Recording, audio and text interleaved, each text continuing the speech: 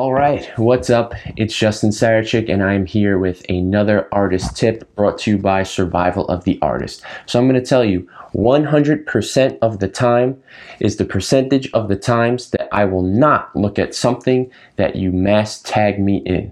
All right, so let me explain. I'm on Instagram, I'm surfing around, I'm on Twitter, surfing around, and all of a sudden, boom, notification, I click on it, and I see like 100 names, and hey, check out my new song.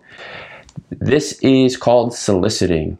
I didn't ask to be tagged in your song, your album, your promotion, whatever it is, and neither did any of these other people. I mean, it may be different if we had a really good relationship and we're talking, or maybe you DM'd me and said, hey, I'm going to tag you on your new song. But I'd say 99% of the time that is not the case. An artist I've never heard of or never seen, or someone I've never really spoken to, all of a sudden I keep getting tagged on all of their stuff. That's a big no-no, and people with a platform hate that. Other rappers hate that. Other singers hate that. Social media sites, we don't like that because it's just like, here's another thing to look at. There are direct channels to access everything. For me, if you follow me, you know exactly how to get in touch with me.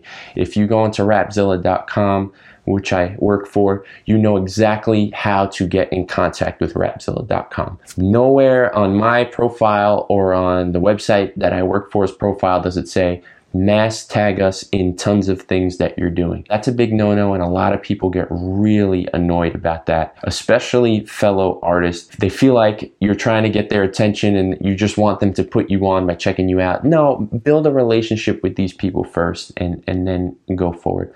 Yes, so mass tagging is definitely a no-no. Don't do it.